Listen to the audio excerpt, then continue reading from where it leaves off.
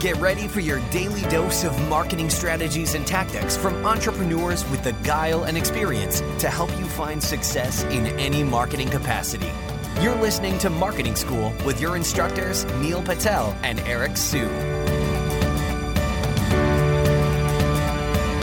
All right, Marketing School listeners, have a special message from our sponsor, DreamHost. If you want to rank higher on Google, you want to make sure your website loads super fast.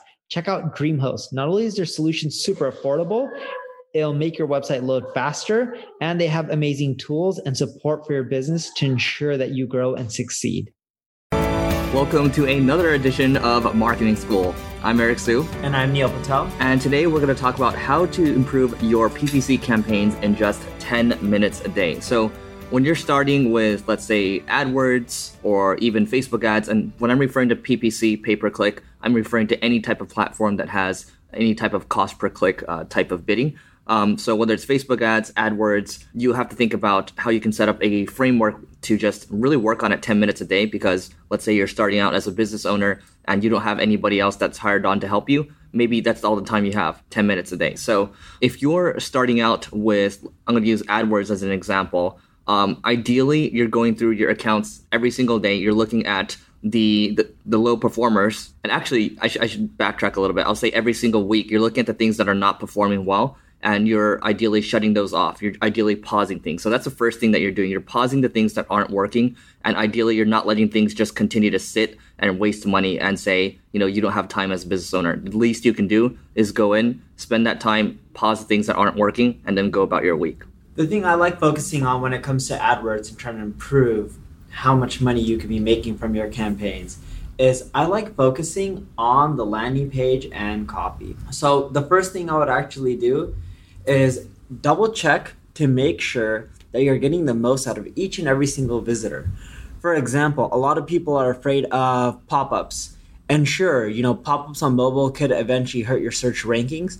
But if you're driving traffic to specific pay-per-click landing pages, you can do whatever you want, right? You can no follow, no index those pages. You can do exit pop-ups. Why wouldn't you? A lot of people are like, oh, they don't want exit pop-ups. Well, you can do it based on the mouse move. When someone leaves a page, you can show an exit pop-up. It doesn't break AdWords policy. And by doing that one little simple thing, you can at least start capturing revenue from all those people who aren't converting. You may not want to sell them on your product directly because they're leaving the page, but you can just try to give them something like an ebook, a course, case study, PDF, etc. in exchange for an email, and then drip them later on. And the other thing you can do, this one seems like it might take a lot of time, especially if you don't have any design chops, but using something like stock images or going to a site like Design Pickle, pay $370 a month. All you need to do is spec out maybe 4 different sets of ads. This can be for Facebook, this can be for AdWords, and set yourself to do this maybe once per month, and you're good to go. That's going to take you less than 10 minutes. And by doing this is especially important for Facebook because the images drive the click-through rates really high, or can be really low. It's really important to get this at least done for Facebook. And then for AdWords, if you're doing display campaigns or retargeting banners, you want to make sure that you're doing this as well. So ideally, you're knocking these all out in one fell swoop if you're running both Google and Facebook at the same time.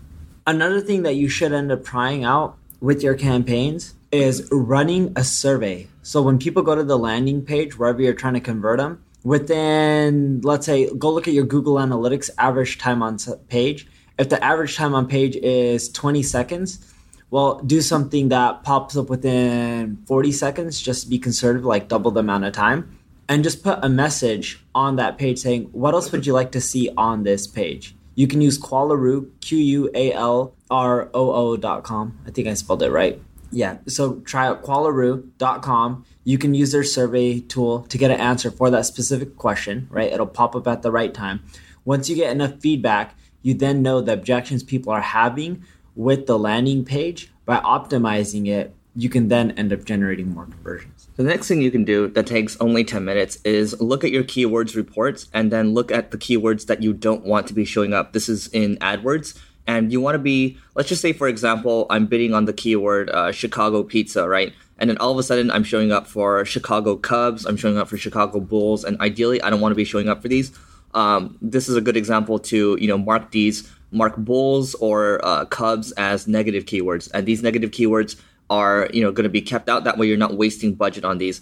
And a lot of people that are especially starting out with AdWords, they don't really take negative keywords into consideration. And these are oftentimes the things that where business owners will come to us and say, oh, we've tried AdWords, but it just doesn't work for us. And then you find out the really basic stuff like negative keywords or basic stuff like not optimizing or not having some kind of schedule really hurts you in the long run. Now, this tactic works extremely well for B2B campaigns.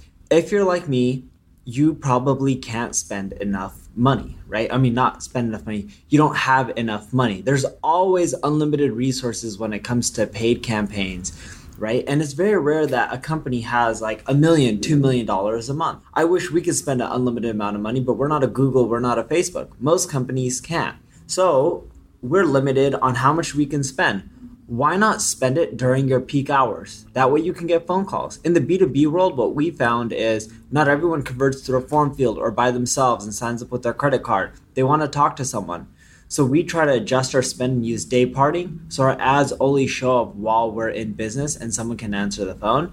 We're getting a bigger bang for a buck for when we're spending the money. And it's great for us because we could be spending, let's say, $1 million, $2 million a month, but it's not possible due to the fact that that's just way too much cash and our return on that money isn't high enough. If the return was positive right away, we can ramp it up to as much as money as possible. But in most cases, you're going to find that there's a threshold.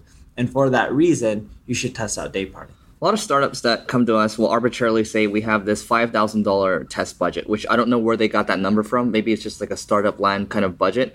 But they'll come to us and they'll say, we're ready to spend $5,000 over 30 days. Now, the question is, why do you want to wait 30 days if you have the $5,000 to spend when you can spend it in the course of, one business week from Monday to Friday? You might as well spend the money faster so you can get the data faster so you can decide what you need to do next. Why wait out the time when you can get those numbers faster? So a lot of people like to break out that budget over 30 days. Try to spend it over a course of, 1, 2, 3, 4, 5 days instead. And it's only going to take you 10 minutes to set this up. But a lot of people, they end up wasting, a lot more time than they should be doing this. And here's another crazy tactic. Doesn't take much time to set up. Try sending traffic to educational resource before you send them to a page that asks for their email, phone number, credit card, etc. So we found it being really cheap, like the cost per click is extremely affordable to send someone to educational article. Then from there, we collect their email address while they're leaving, or if they're not leaving and they don't, or if they are leaving and they don't want to give us the email address, that's fine. We remarket them, and then with the remarketing pixel, we then drive that traffic to a sales page, and we found it to work extremely well.